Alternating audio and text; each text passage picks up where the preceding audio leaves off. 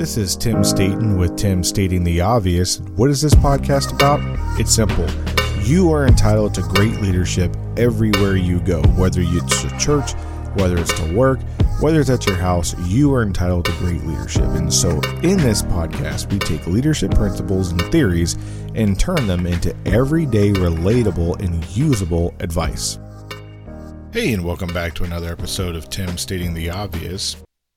We talked about engaged leadership in the last episode, and in this episode, we're going to be talking about another aspect of what happens when leaders are ineffective and do not properly engage with people they work with. They quiet quit. This concept is not a new one. Basically, it's when employees decide not to do anything above and beyond what they were already hired to do. If you're hired somebody to work a 9-to-5 job and sit at a desk and perform a task, that is what they do. They do not volunteer to pick up a shift when someone calls out or refuses to come in when asked to, because that would be going above and beyond. Quiet quitters don't work late or extra hard on a project to meet a deadline. They perform their tasks with ease and to the level that is expected of them and what has been established for them. No more, no less. After all, as one teacher told CNBC in 2018, there was no reason for her to hustle because as a teacher, there's no promotion opportunity. If you're the person who wins the award for Teacher of the Year, you'll make the same salary as somebody who isn't, is what the 30-year-old mother told CNBC. Same is true for many organizations. Pay scales and pay grades are fixed, and yearly monetary value bonuses are being lumped into company stock options, lessening the immediate value and impact on the employee. Many people count and work hard to get these bonuses at the end of the year to pay for family vacations, a new car down payment, or even Christmas gifts for families. Work-life balances are being affected to make up for the downturn during the pandemic, and employers want to make up for the losses over the past couple of years. So employers have adopted the model of do more with less, and in the process, they've been burning people out. So how do people react? Some rise to the occasion, while many are adopting the quiet quitting mentality of I will only do what is required, no more, no less. Mainly because their leadership is not engaging employees. They left employees to fight for themselves and for their families with the feeling of I am only here to act as a cog in the greater wheel of the organization, being ground down until they wear out or replaced with a better working cog, not appreciated or treated as if they matter. In fact, everyone who works at the operational level of business is incredibly important. The frontline workers who interact with the customer are without a doubt the very most important people in the organization, and often left not knowing their impact on the organization. Knowing this, how can we negate or lessen the quiet quitting that is currently taking place? Well, here are a few things that we can do. Well, the first thing that we can do is offer up the 80% solution. Often, we want people to produce and to perform at the 99 to 100% solution level. This is an unrealistic expectation and not sustainable.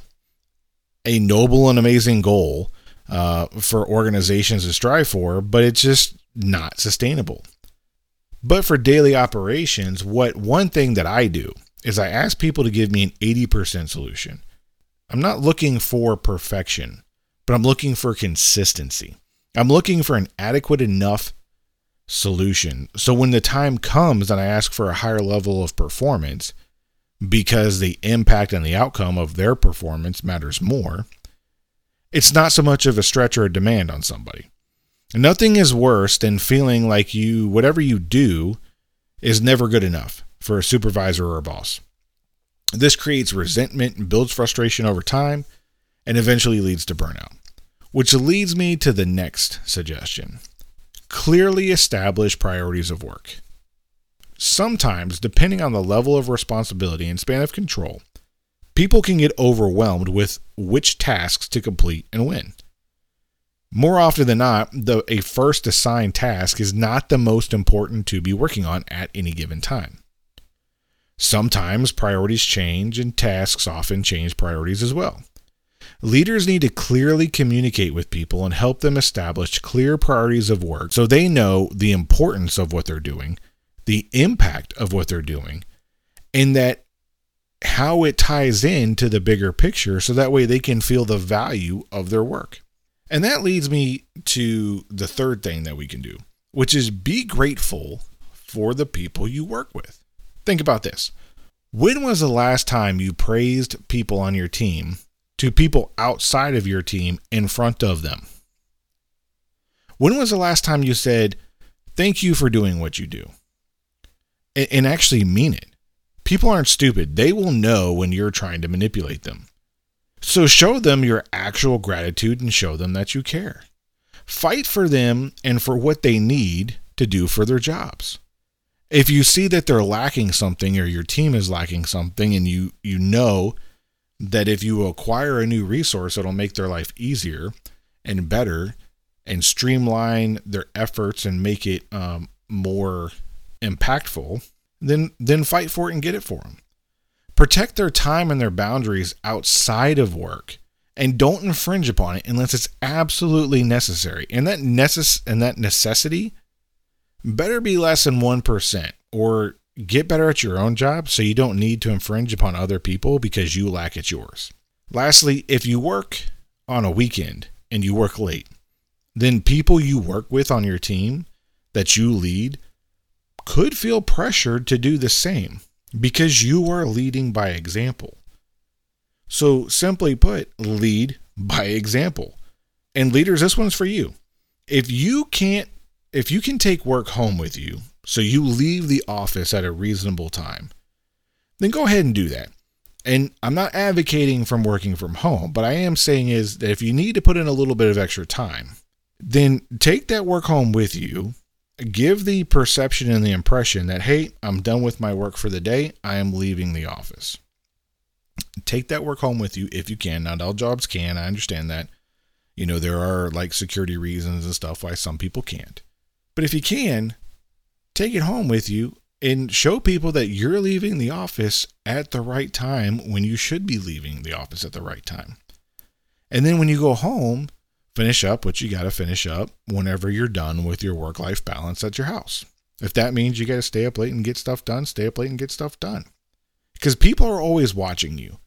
The people you are leading are watching your behaviors. They're watching how late you're staying at the office. They're watching when you send emails. Are you sending emails to people at like 7, 8, 9, 10 o'clock at night? Are you sending it to them 11, 12, 1, 2 o'clock in the morning? And yes, I have actually received emails from my bosses at all of those times, and especially on the weekends. And I absolutely felt pressured that I had to answer that, because if I didn't answer that, then I would be letting them down, because obviously they took the time on a weekend or that late at night to send me that information and ask for a request. So therefore it must be that urgent. So then I was finding myself working at all odd hours and times and weekends and dates to meet that expectation. So if you take something home and you're working on it and you know you need to work and ask something of somebody, here's a technique. And the technique is really simple. If you need to request something of somebody on your team or outside your team, write a draft email. Type it up that night so that way you have it in your mental Rolodex. You know you're not going to forget the idea or whatever it is that you need to ask for. Save that email. And then when you get to work the next day, you know, when your computer's booting up and you're going through your morning startup routine, send those emails out first thing in the morning when you are at work. So that way people get the email while they're at work, and set realistic expectations on when you expect something back. So sometimes you're just letting people know something because you think they need to know. Other times you're requesting a decision. Other times you're coordinating and synchronizing efforts and events. And sometimes you need feedback. But you need to set a realistic expectation to allow people to, one, do their morning startup routine, digest what they need to digest, and get after their work. So that's a technique to show that you are leading by example and that you're helping them and honoring their time. So I wholeheartedly believe that these are the 3 simple things that we can do as leaders to combat quiet quitting with engaged leadership. The data is clear from studies of the past couple of years that employees are looking for great leadership. They are looking for leaders to be more invested into the company than they are. And that's a really, really sad statement where leaders are less invested into the organizations that they are leading, and they're expecting their employees and the teams that work with them to care more about the outcome than they do themselves, or that they lead on the perception that they don't care as much as the employees do. People are looking for great leadership and they're demanding it. They're looking to be valued and understood and respected in the workplace and outside of the workplace. And I don't think that's a far stretch to ask for. We cannot control the world, but we can control and shape our own environment that our teams work in. So let's do better for them because we owe it to them and they're demanding it. And if you don't rise to the occasion, you're going to find yourself bleeding talent out of your organizations. And if you bleed talent out of your organizations, you are not going to be competitive. And a non-competitive organization does not succeed and eventually fails. And then everyone's looking for new jobs. So that was briefly the topic of quiet quitting. It's been going on for years. Honestly, I've served in many organizations where people just did the bare minimum and other people picked up the slack for those who weren't rising to the occasion. And I think we're getting to a point now in society where we have more people saying, I'm just going to do what you expect me to do because that's all I'm being compensated for. And then you have less people saying, well, I'm going to cover for those who are not rising to the occasion. And that's highlighting the fact that people are, for a lack of a term, sandbagging it, right? So if you ever played spades, the person who knows they have a good hand, but underbid, and then, overestimate, they get more books by the end of the game, it's called sandbagging. And that's what we are doing to people at work. When we know that we can perform better, but we just choose not to because we don't feel valued, we don't feel like we matter in the workplace. And like I said earlier, we are just a cog in the grand scheme of things in the wheel. And as the gears turn, we are just getting grinded down. And then eventually you're not going to perform as well. And then you're going to get replaced. And that leads me to the next episode that we're going to be talking about what organizations are doing to combat and to fight back against those who are doing the quiet quitting, which I do not endorse, by the way. I do not endorse quiet quitting whatsoever. I understand it. I can see where people are coming from when they do it, but I don't endorse it. And here's why. It's not good for the organization because it does cause people to work harder, and then the organization doesn't run as efficiently, and the organization is just not as good because not everyone's performing to their full capability that they could. The second thing I don't support it is because then that requires senior leaders and upper management to make decisions to go into the quiet firing, which in the next episode, we're going to be talking about how businesses are going to be quiet firing people. Again, that's not a new topic. That's not a new concept. It's been happening for years. It's just a new term that people are bringing about and bringing it to light. And I think it's important because as we have people who are doing the quiet quitting, the counteraction to that is the quiet firing. So I hope you come back for another episode where we talk about that. If you got some value out of this episode, if you could do me a favor, if you could please share this episode with one or two other people who you think might like it. And if you haven't liked or subscribed or followed on whatever platform you're listening to this on, if you could do that and hit that alert icon so that way you know when we upload a new episode.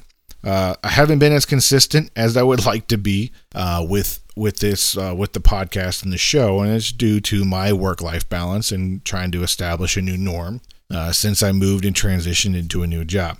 But I'm getting there. So this episode, quiet quitting. Next episode, quiet firing. I hope you enjoyed this episode. I'm Tim Staten, stating the obvious.